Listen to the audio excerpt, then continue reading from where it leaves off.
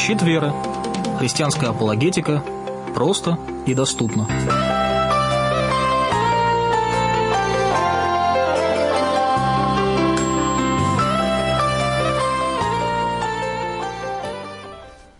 Здравствуйте, дорогие радиослушатели. В эфире сегодня передача «Щит веры». Мы будем говорить о пророчествах, о пришествии Иисуса Христа в Ветхом Завете. В студии Павел Столяров, руководитель Центра апологетических исследований, и Мария Астахова, ведущая. Пожалуйста, принимайте участие в нашей передаче. Мы очень ждем ваших звонков по теме нашего сегодняшнего эфира. Напоминаем вам наши телефоны.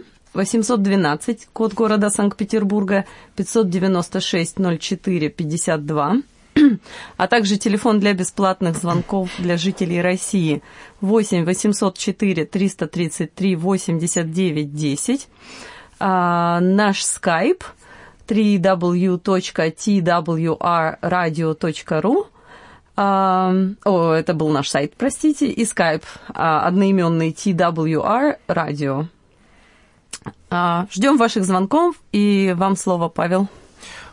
Действительно, вот думая о том, какая может быть программа перед Рождеством, вот у нас состоится еще одна только программа перед 25 числа декабря, то есть это вот, как сказать, предпоследняя программа перед Рождеством, и готовясь вот к циклу этих программ о Христе, я подумал, что это замечательное время, когда мы должны поговорить о пророчествах о Христе.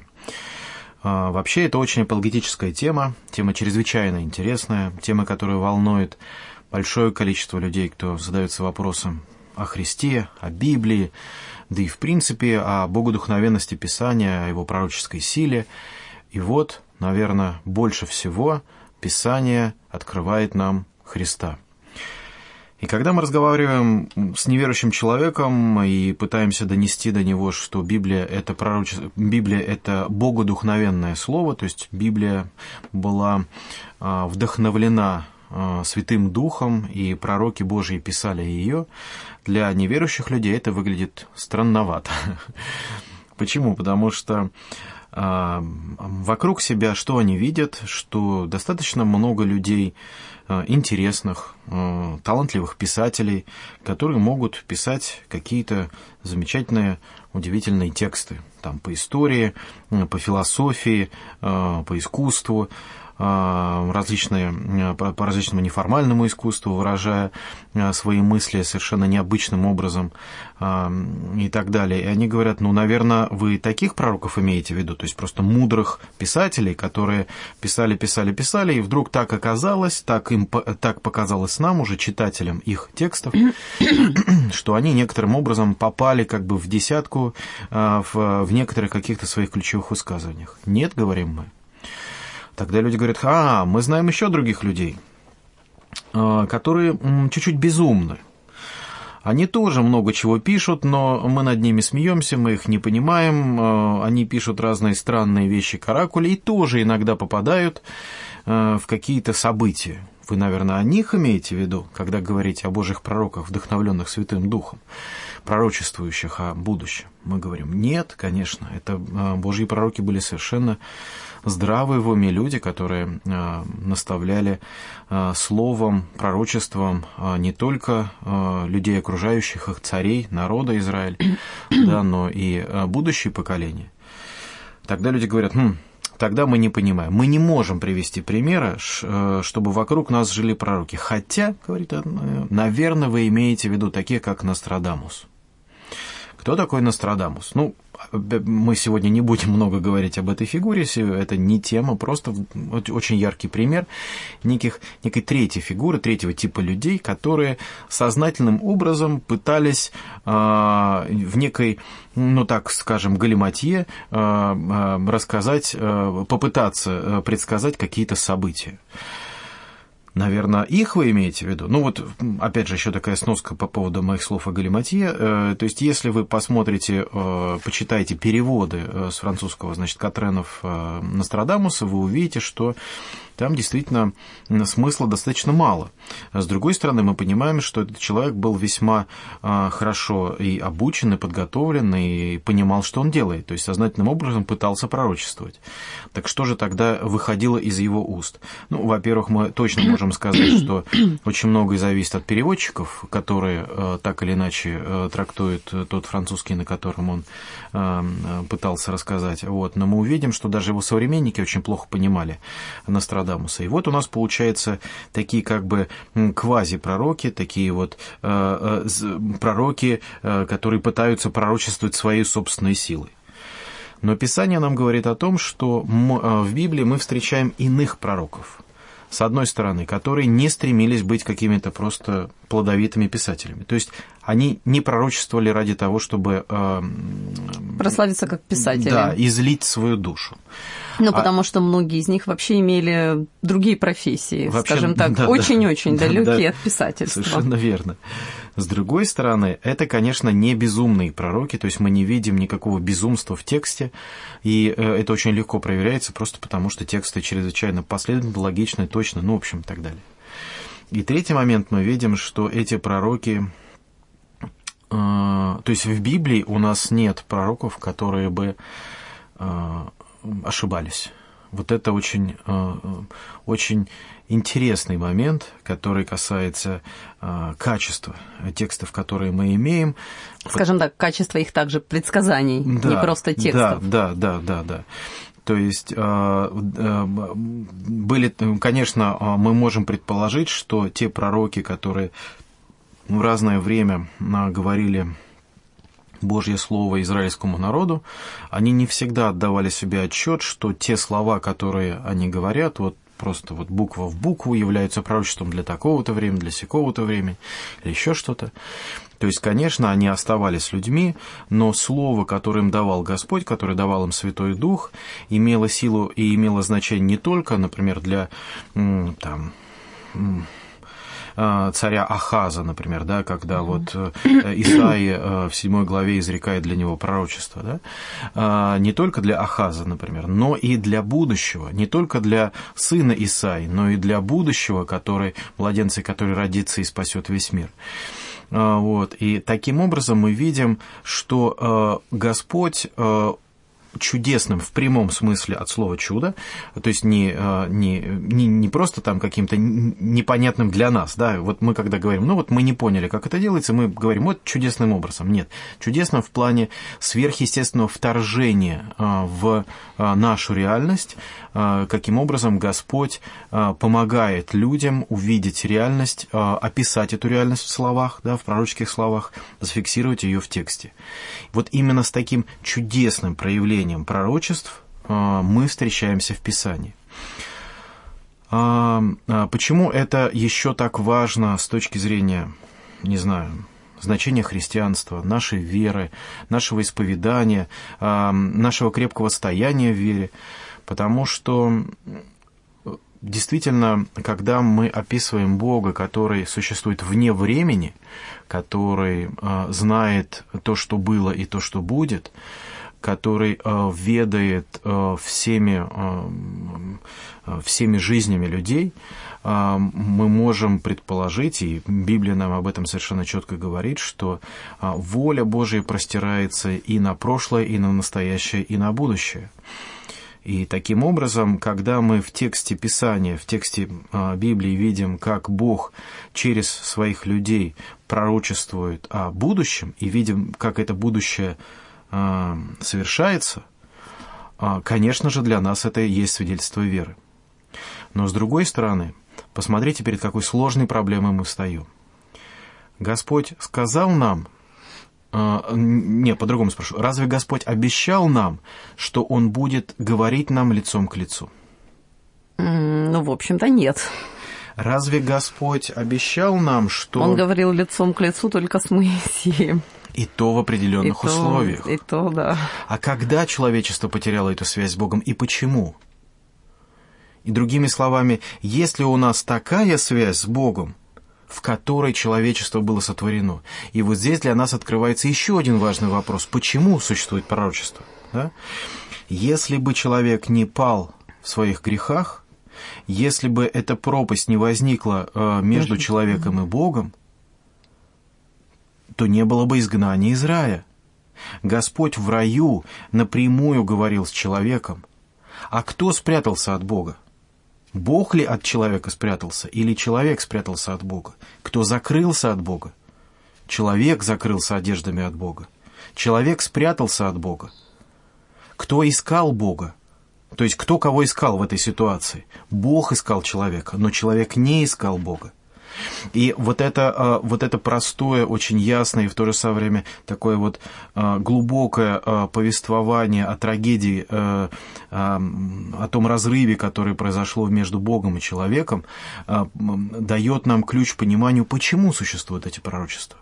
Они не просто для нас свидетельство единства, глубины Писания, богодухновенности Писания, но в то же самое время свидетельство и греховности человека.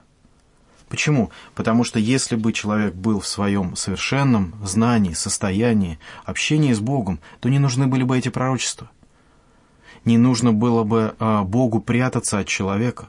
Почему? То есть, опять я неправильно сказал. Не Богу прятаться, да, а человеку прятаться от Бога. Почему? Потому что человек прячется от Бога из-за своих грехов, потому что в свете Божьей праведности человек не может устоять. И Бог об этом совершенно четко говорит, и в частности в Откровении мы об этом читаем. И мы видим, что человек... это и в Ветхом Завете. Я человек с нечистыми устами, говорит Исаия. Да. И Исаия, и Моисей, да, мы понимаем, что как Бог явил себя Моисею, да, только закрыв его лицо. То есть даже когда Бог говорил к Моисею, все равно Моисей не мог увидеть его. И в том, что Бог общается с людьми через пророчество или дает им какую-то свою весть или поддержку через пророчество, это же ведь еще и глубокий смысл и объяснение тяжести нашего грехопадения. Можно посмотреть на пророчество еще с такой стороны, что пророчество дает ли Господь человеку возможность знать будущее?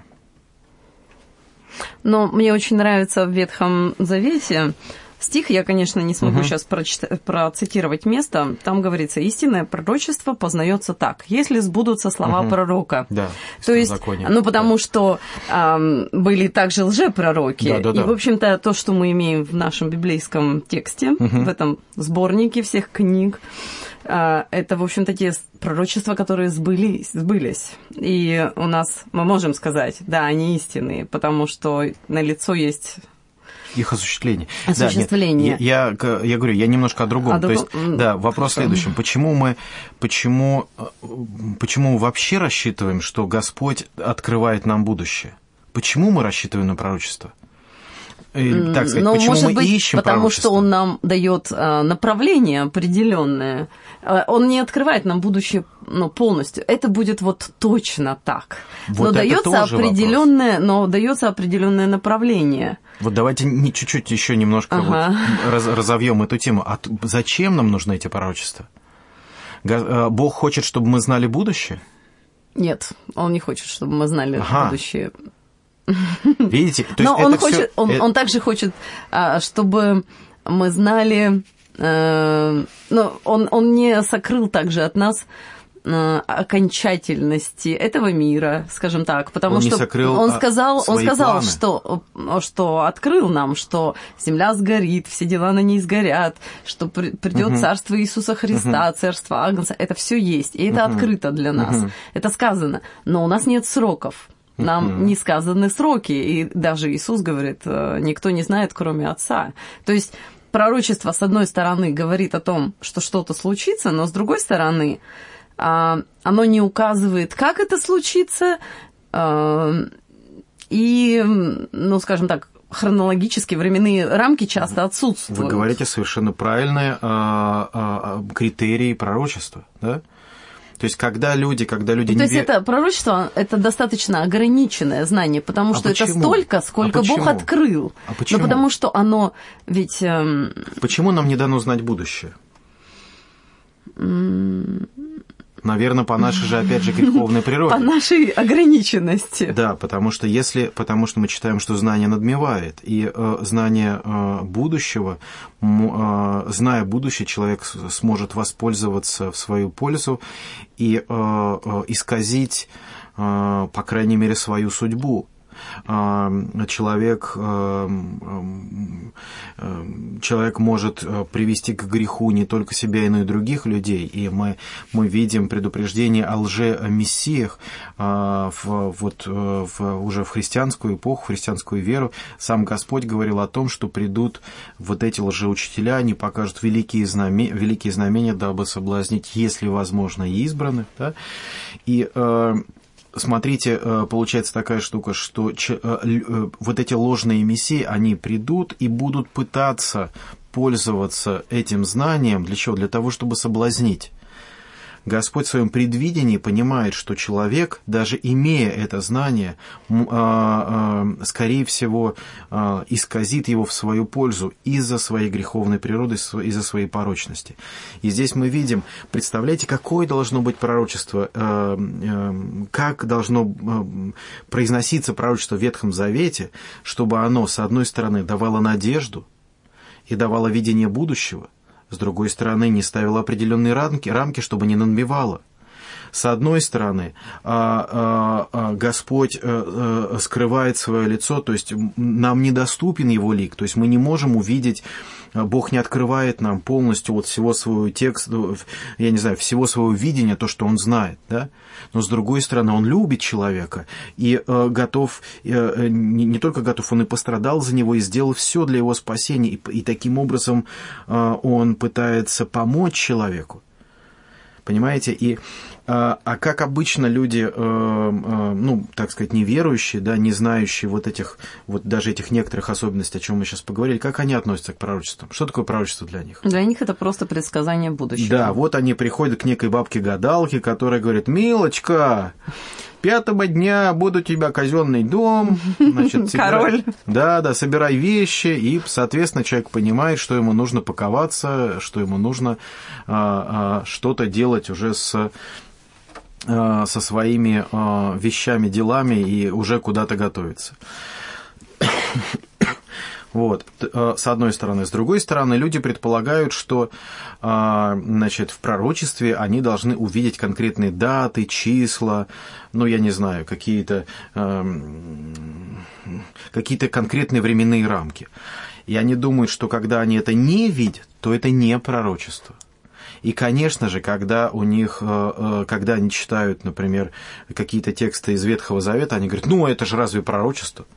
Какое же это пророчество? Мы вот в этом не видим никакого пророчества.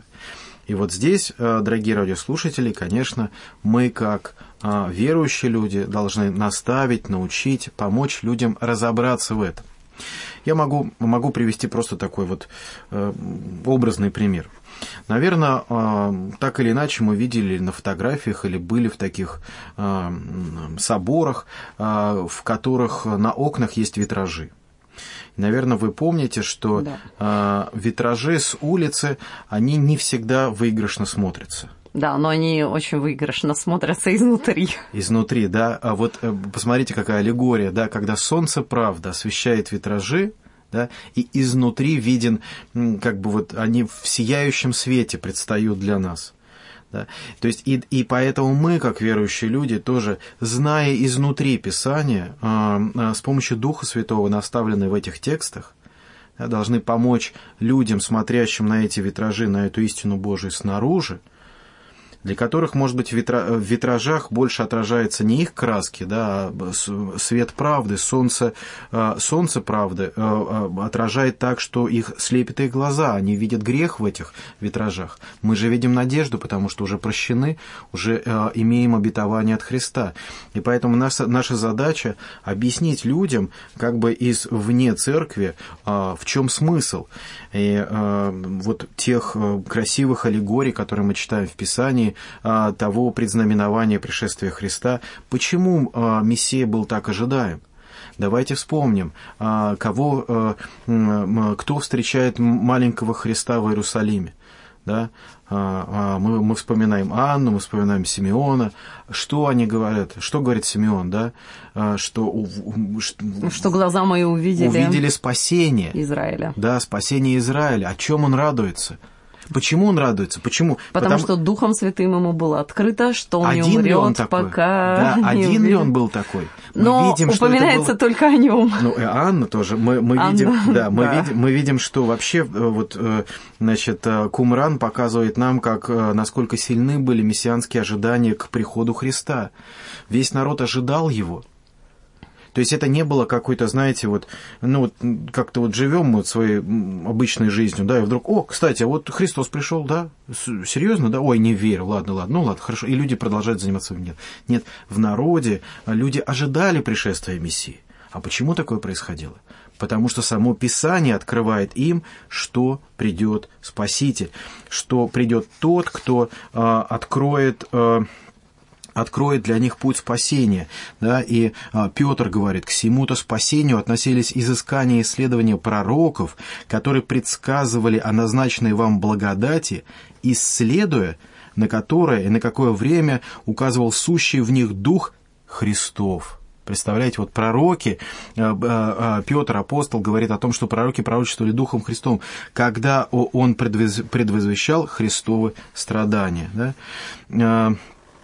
И дальше, да, никогда пророчество не было произнесено по воле человеческой, но изрекали его святые Божьи человеки, будучи движимы Духом Святым, да, и поэтому никакого пророчества в Писании нельзя разрешить самому собою.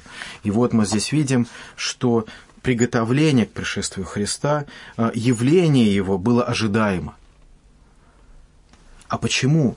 Какие тексты? Что это нам говорит? Человек говорит, я начал от бытия. Обычно... Да, Петр говорит тут об одном аспекте о страданиях Христа, но, как я понимаю, израильский народ больше ожидал все-таки прославленного царя, который сядет на трон Давида, будет потомком царя Давида, и будет, в общем-то, и решит все проблемы Израиля. Это то, что ожидал израильский народ. Они не ожидали Христа страдающего.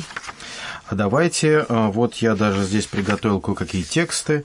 Если я сейчас, давайте если тексты. Я быстро найду к текстам. Я думаю, вы справитесь.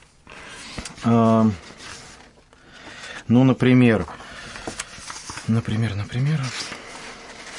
образ Христа, который мы видим у пророка Исаии. Да, и просто прочитаю тексты в сумме. Постарайтесь представить его. И помимо, конечно, начинаем мы с 7 главы, да, его рождения и дальше. «И произойдет отрасль от корня Иисеева, и ветвь произрастает от корня его, и почиет на нем Дух Господень, Дух премудрости и разума, Дух света и крепости, Дух ведения и благочестия, и страхом Господним исполнится. И будет судить не по взгляду очей своих, и не по слуху ушей своих решать дела. Он будет судить бедных по правде, и дела страдальцев земли решать по истине». И дальше. «И в тот день глухие услышат слова книги, и прозрят из тьмы и мрака глаза слепых, и страждущие более и более будут радоваться о Господе, и бедные люди будут торжествовать о святом Израиля». И далее. «Вот отрок мой, которого я держу за руку, избранный мой, которому благоволит душа моя, положу дух мой на него, и возвестит народом суд, не возбьет и не возвысит голоса своего, и не даст услышать его на улицах, трости надломанным не переломит, и льна курящегося не угасит, будет производить суд по истине». И далее. «Я, Господь, призвал тебя в правду, и буду держать тебя за руку, и хранить тебя, и поставлю тебя в завет для народа, во свет для язычников, чтобы открыть глаза слепых, чтобы узников вывести из заключения и сидящих во тьме из темницы». Дальше 53 глава, мы читаем... Но тут нет страданий, тут Господь дальше, с Иисусом, хорошо, Он судья, Он посажен на престоле, Он творит чудеса. Но на этом книга Исаии не заканчивается. Открываем мы 53 главу. Открываем мы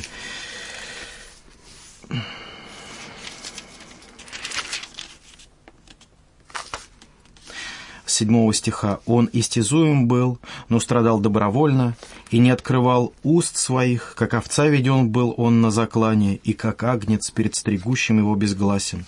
Так он не отверзал уст своих. От уз и суда он был взят, но род его кто изъяснит? Ибо он отторгнут от земли живых, за преступление народа моего претерпел казнь. Ему назначили гроб со злодеями, но он погребен у богатого, потому что не сделал греха, и не было лжи в устах его, но Господу угодно было поразить его, и он предал его мучению».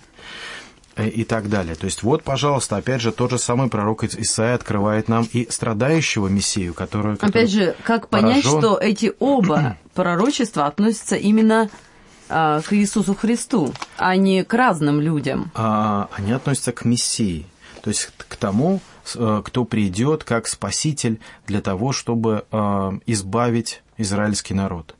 И, конечно, разные пророки, там пророки Северного царства, пророки Южного царства, они по-разному представляли и видели Мессию. Да? И это было не потому, что, как бы, не знаю, Бог не знал, что сказать о Христе.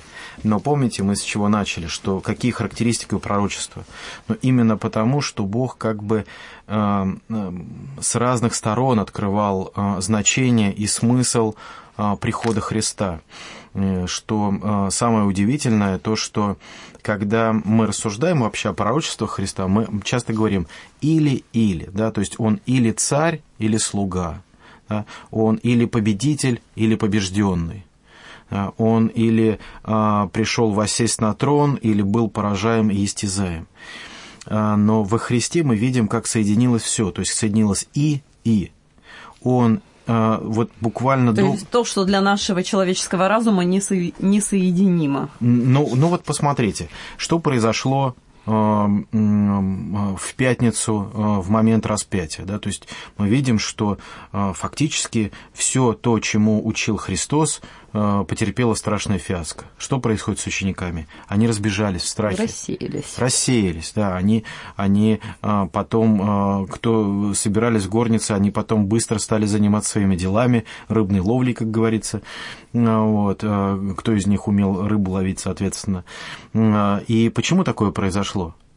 Потому что они поняли, что вот да, вот был с ними учитель, но теперь они оплакивают его, они положили его в гроб, они понимают, что никто из мертвых не восстает, хотя он говорил о восстановлении храма, он говорил о своем воскресении. Ну, наверное, нужно было понимать это иносказательно, наверное, подумали они.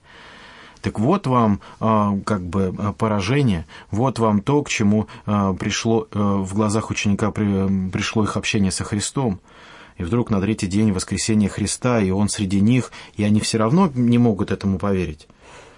И вот Он, восстанавливающий царство, восстанавливающий небесное царство, да, когда Он говорит, что царство небесное посреди нас есть. Каким образом? Царство Сына Его, да, то есть царство Христа посреди нас, царство благодати. Конечно, мы понимаем, и вот даже подумайте, например, мне вот такая мысль пришла, вспомнить, то есть я подумал, может быть, вспомнить одно из таких примеров, которые привожу на лекциях, зачем Богу нужно было избирать вообще какой-то народ для того, чтобы в народе сохранить свое слово, чтобы в народе сохранилась память или ожидание Мессии? Зачем это нужно было? К чему? А что, разве Сим, Хам и Иафет, расселившись по лицу земли, сыновья Ноя, что, они не знали Бога? Ну, по крайней мере, они знали серьезное свидетельство существования Бога, да, потому что вот потоп, да, то есть более чем серьезно. Они что, не видели, что их отец приносит жертву Богу? Я думаю, что он поверил Богу и построил ковчег. Да, отец, наверное, другие не поверили. Да, он не просто, то есть, будучи отцом, наверное, мы легко можем предположить, и Писание нам дает для этого все возможности сказать, что Ной и строя ковчег, и повинуясь Богу, наверное, он это уже научил и детей на этом ужасном и трагическом примере, когда все человечество не повиновалось Богу и было уничтожено. И, наверное, Ной в страхе научил своих детей слушаться Бога. Но вот они расселились по лицу земли, и что с ними стало? Человек в своих грехах опять уходит от истины, опять забывает то основание, к которому он призван. Опять и опять Богу необходимо восстанавливать человека на пути истинном. И поэтому Господь избирает себе человека, в нем избирает род и сохраняет этот род не потому, что он некоторым, там нравятся одни люди, да, не нравятся другие люди. Это просто была воля, предвидение, знание Божие, что он изберет Авраама, тогда Авраама, да, потом Авраама. И опять же, посмотрите, какое пророчество в жертве Исаака. Да? То есть Авраам ведет сына на гору, да, Голгофа. Он также несет дрова для всесожжения, для жертвы. Христос несет крест, да, ведомый на заклание, да, и Господь говорит, что Авраам, что ему говорит, что Господь усмотрит жертву. Да, и какие в этом параллели. И вы знаете, наверное, в этом проявляется чудесная воля Божья, что, с одной стороны, человек продолжает жить по своим, хотя и греховным, ужасным законам, и в то же самое время воля Божья сохраняет Слово, сохраняет истину, наставляет человека, призывает человека вернуться к истокам и помогает человеку, ищущему Бога, увидеть это. И вот здесь тоже удивительное свойство пророчеств заключается в следующем, что как пророчества изрекались только с помощью Духа Святого, да, Духа Божьего, также и они и понимаются с помощью Духа Божьего. Поэтому для многих неверующих сокрыт смысл пророчества не потому, что они там глупее или там хуже понимают текст. Да нет, конечно, это... Здесь вообще никак не сравниваются интеллектуальные, когнитивные способности человека. Но тут есть хороший стих в Новом Завете, что на глазах их лежит покрывало, и покрывало снимается Христом. Вот, совершенно верно. Павел, по-моему, пишет. Вот, потому То есть пока они не примут Христа, как не знаю, незрячий человек не наденет очки. Да, так вот... Нужно надеть очки, чтобы увидеть... Пророчество Ветхого Завета. Да, как это объяснить? И поэтому, когда мы, например, читаем пророчество о Христе в псалмах, да, для человека верующего, он видит, например, когда Давид, например, говорит о себе или о своей жизни, да, он говорит в каком-то ограниченном плане, он говорит совершенно в человеческих эпитетах, да, он страдает, он переживает, и в то же самое время, когда он говорит... пророчески говорит, когда он о Христе, о будущем Мессии, о помазаннике, это приобретает уже совершенно другие формы, характеристики вечности, превосходные какие-то сравнения и так далее. Ну вот в псалмах о Христе, да, что Христос был презираем, он был отвержен, над ним насмехались, его били плетьми, его поносили, он был пронзен на кресте, жаждал, ему давали желчь и уксус на кресте, а его одежде бросали жребий, он воскрес из мертвых, вознесен на небеса, сидит одесную Бога, он наш первосвященник, он будет судить народы и царство его вечно, и он Сын Божий, да. То есть вот такие характеристики, вот просто к каждому из этих эпитетов у меня есть конкретные стихи из псалмов, которые так или иначе это подтверждают. Просто сейчас мы были бы на уроке, мы бы, конечно, все бы разбирали. Открыли слово и прочитали. Да, но у нас нет столько времени. Но так или иначе мы видим, что псалмы очень многое рассказывают нам о Христе, и верующий, как сказать, не только видит, но и даже чувствует это.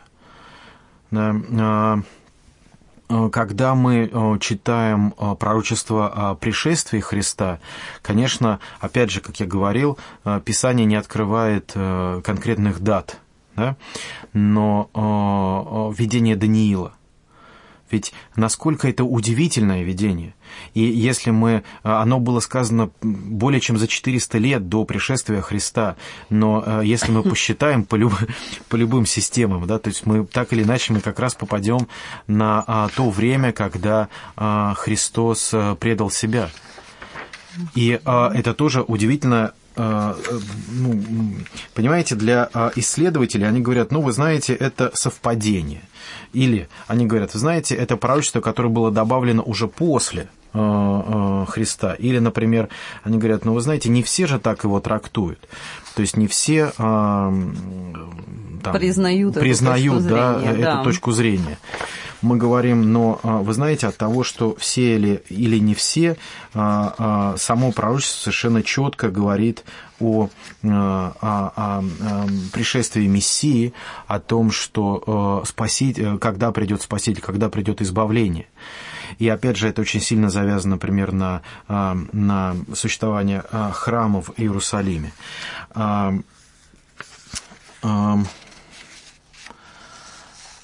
Когда мы говорим о пророчествах, нам также очень важно обратить внимание на ту традицию, на ту иудейскую традицию, в которой происходили эти пророчества. Что нам раввинистическая традиция говорит по поводу пророчеств. И вот я очень сильно советую нашим радиослушателям обратиться к книге автор Риста Сантала «Мессия в Ветхом Завете в свете раввинистических писаний». «Мессия в Ветхом Завете в свете раввинистических писаний». Эта книга есть в интернете, она очень легко ищется. Действительно, очень глубокое исследование, которое было рецензировано достаточным количеством специалистов и людей не только христианской, но и иудейской веры. И действительно, Риста Сантала провел, он провел очень глубокие исследования этой темы. Я думаю, что если бы можно было, если бы вы спросили, какую книжку посоветовать на эту тему, по поводу ветхозаветных пророчеств, я думаю, что это, наверное, на русском языке один из лучших вариантов, что вы можете прочитать. В принципе, она не очень большая, там в районе где-то около 300, 200 с чем-то страниц, то есть она очень легко читается, потому что, вы знаете,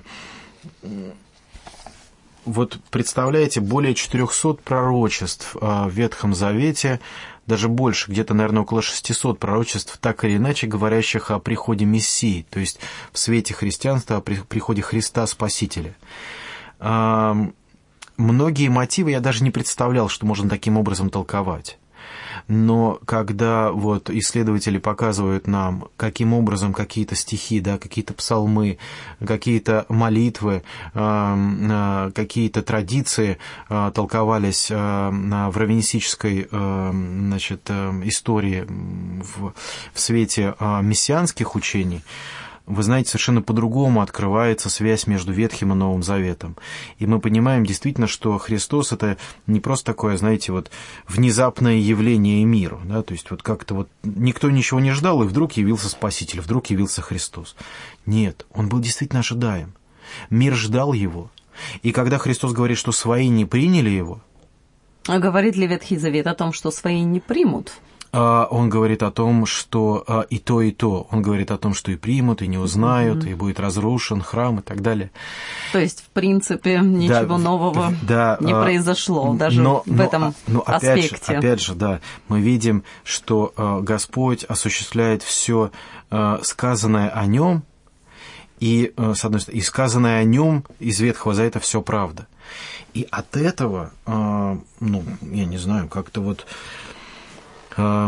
приходишь в глубокое недоумение, в глубокое духовное переживание, что же ты держишь в руках, что же это такое, что же это за Писание, которое так, с одной стороны, скрыто, но с другой стороны точно, так вроде бы незаметно, но глубоко и ярко говорит о событиях, опять же, не исторического значения. Когда мы читаем и пытаемся, например, трактовать с помощью библейских пророчеств какие-то исторические события, возникает вопрос, разве об истории Библия хочет нам сказать или о спасении?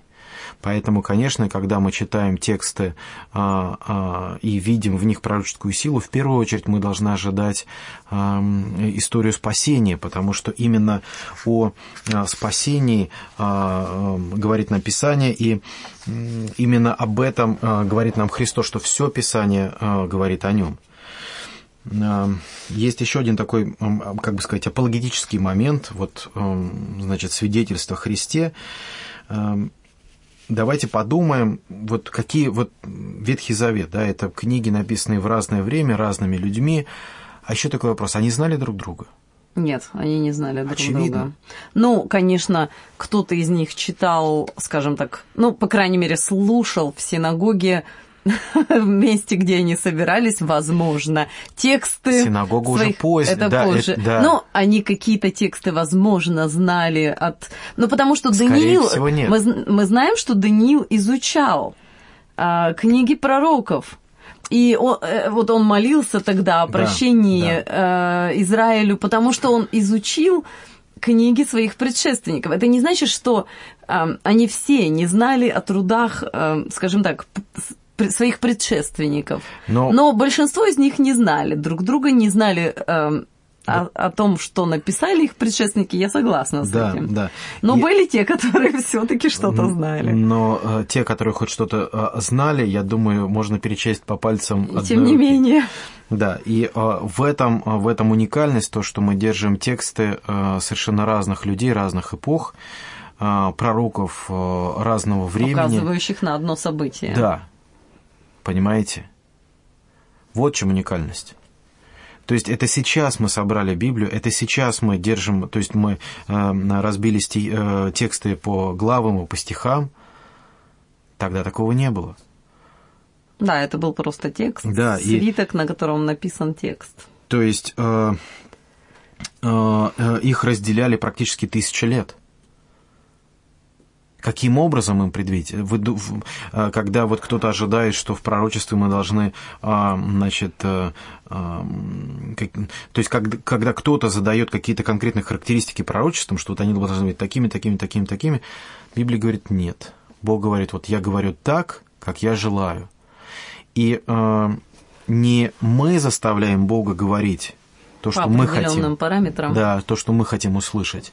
А Он говорит нам и спрашивает нас, слышите ли вы? Понимаете ли вы меня? Как нам услышать Бога? Как нам увидеть эти пророчества? Как нам понять? Да?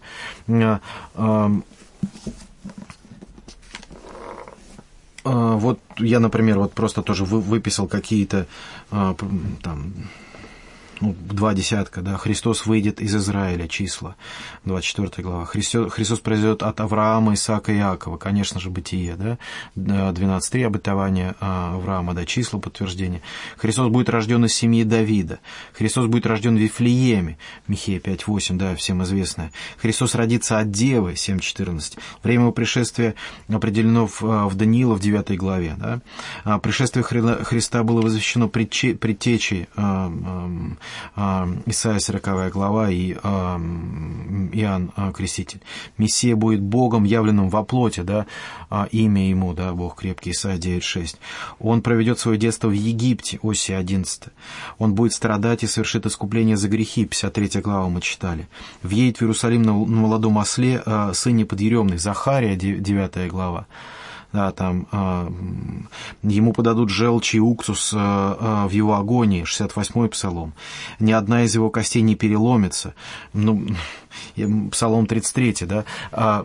Как можно представить, что при такой смертной казни, которой был подвержен Спаситель, не переломится ни одна его кость, если предполагалось, что нужно перебивать голени? Это всегда делали. Да, практически всегда делали, да. Извините, будут бросать жребий его одежде. Он произнесет в смертной агонии определенные слова, процитированные до его рождения, да, Псалом 21. Он воскреснет из мертвых, 15-й Псалом. Христа предаст друг, Псалом 40, да. О нем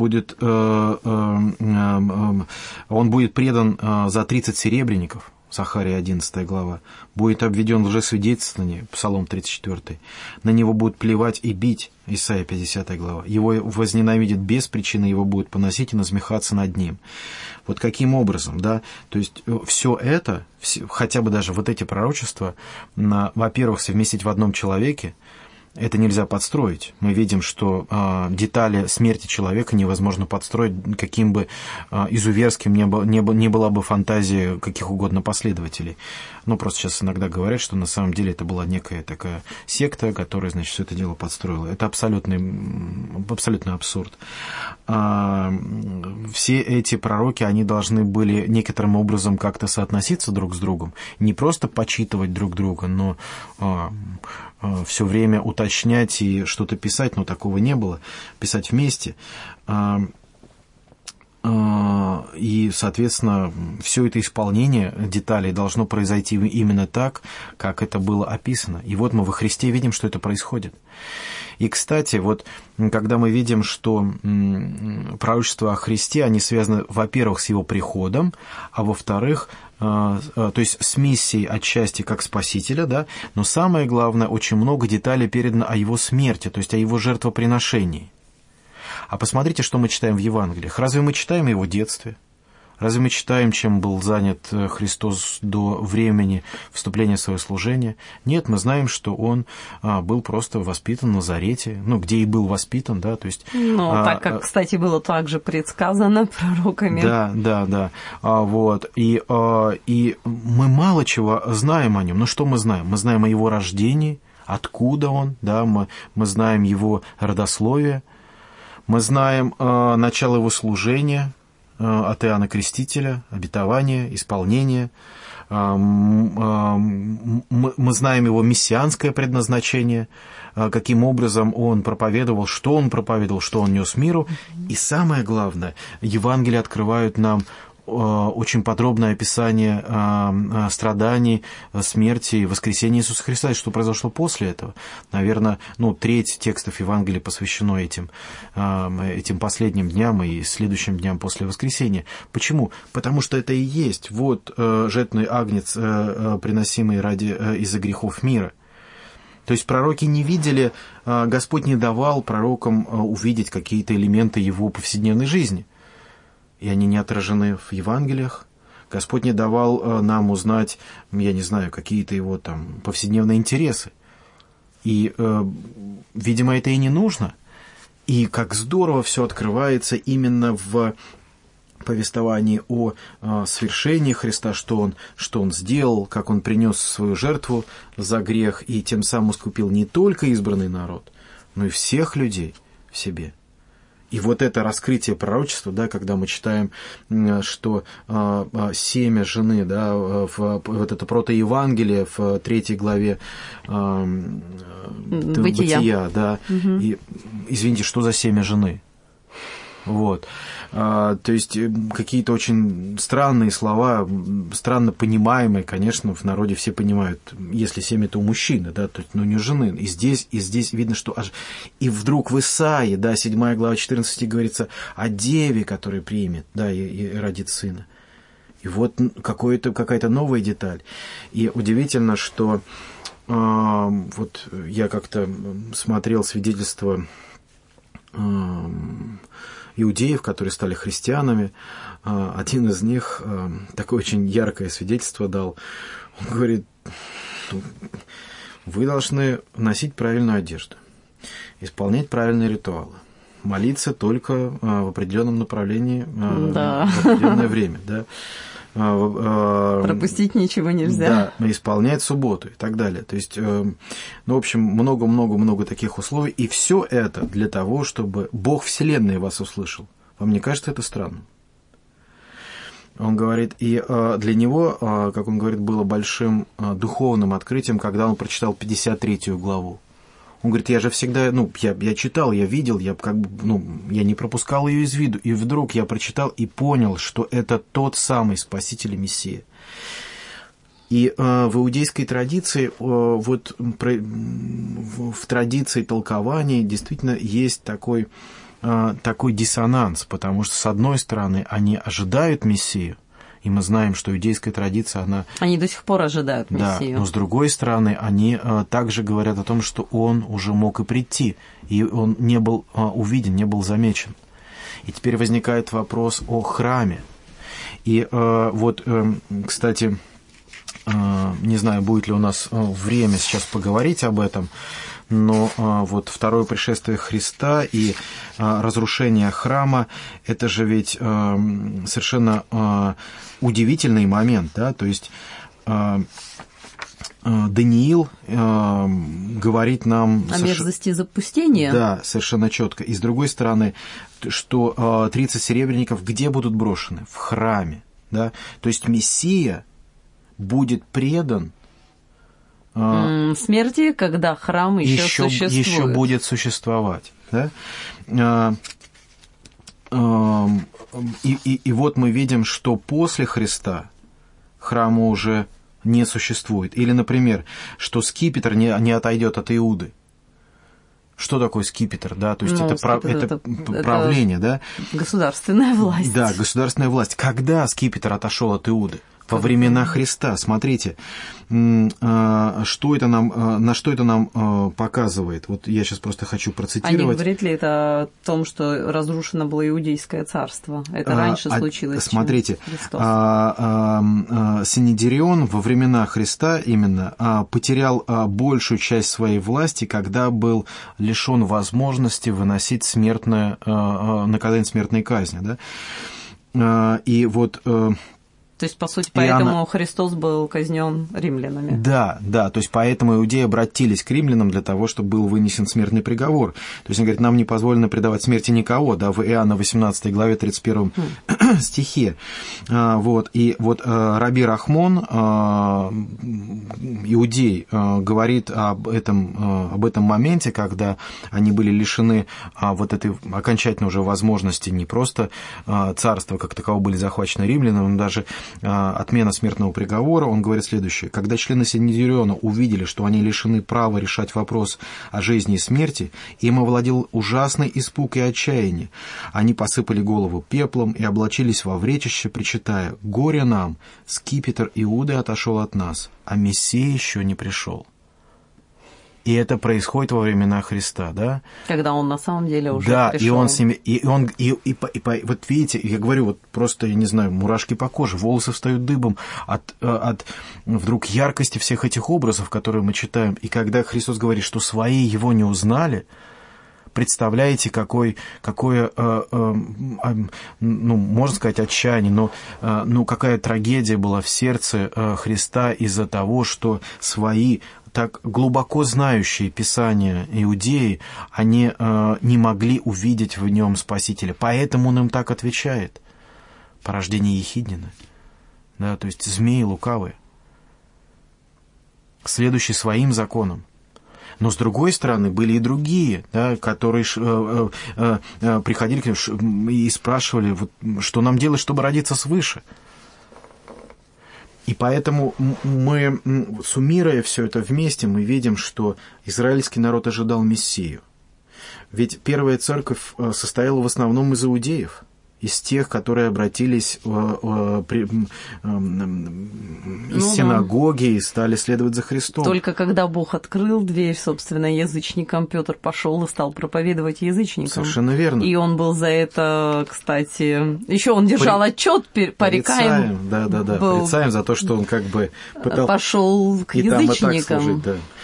Вот, но мы помним, да, Первый апостольский собор, когда они решали, каким образом они будут проповедовать и как им не искушать язычников, то есть не есть удавленина и не есть крови, не есть, значит, заклятого и не есть крови. Почему? Потому что это иудейских братьев или вообще, в принципе, иудеев это смущает до того, что их хотели даже побить, потом. И, кстати, мы понимаем, что это не абсолютный запрет для христиан. Почему? Потому что в следующей главе, в 16, Павел обрезывает Тимофея. То есть вот они решают не обрезывать, и вдруг Павел тут же... То есть кажется, вот как же нарушить. Да нет, это происходит не потому, что это что-то вот они запрещали, а это именно было для того, чтобы это возможно было проповедовать иудеям. Петр в Пятидесятницу проповедует о Христе, да, он проповедует из Писаний, о том, как Христос исполнил, как во Христе все исполнилось. И вот это удивительное ожидание Христа, его не просто ожидание, а встреча Христа, радостная встреча Спасителя для одних, то есть встреча Спасителя, увенчалась радостью, а для других разочарованием, да. Одни пришли к вере и к спасению, и к уверенности в том, что Господь с ними, осанна царю, да, а другие говорят: горе нам, скипетр Иуды отошел от нас, а Мессия еще не пришел. Я думаю, вот в эти предрождественские дни нам очень важно приготовить себя тоже вот к этой встрече Спасителя, к этой встрече Мессии, к этой встрече того, кто был обещан издревле, и вот он пришел.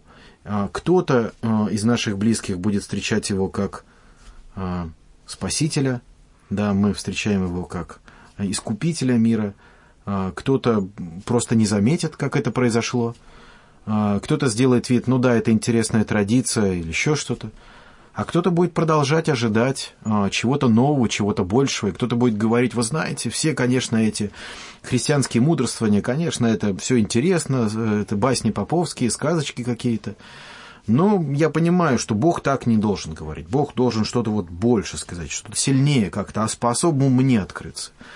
Я думаю, это наша задача — открыть для этих людей Писание, осветить для них светом Божьим вот эти пророчества, которые мы имеем во Христе. Действительно, их сотни. Но это не значит, что нужно сесть с человеком и всю сотню эту пройти, но поговорить, помолиться с человеком, помочь ему разобраться в каких-то стихах и показать с любовью Господи, что посмотри, как история говорит о Спасителе. Что отвечает твое сердце этому? Вот, я думаю, таким образом мы можем приготовить себя в эти дни Адвента, в предвкушении Рождества Христова. Мы можем думать об исполнении пророчеств и готовить себя, готовить своих близких действительно к встрече Спасителя, а не просто к какому-то традиционному празднику. Да, традиционному празднику, который, вроде как бы... Как многие считают, не библейскому, потому что он не был дан народу израильскому, изобретен христианами. Да. Не знаю, в конце позвольте мне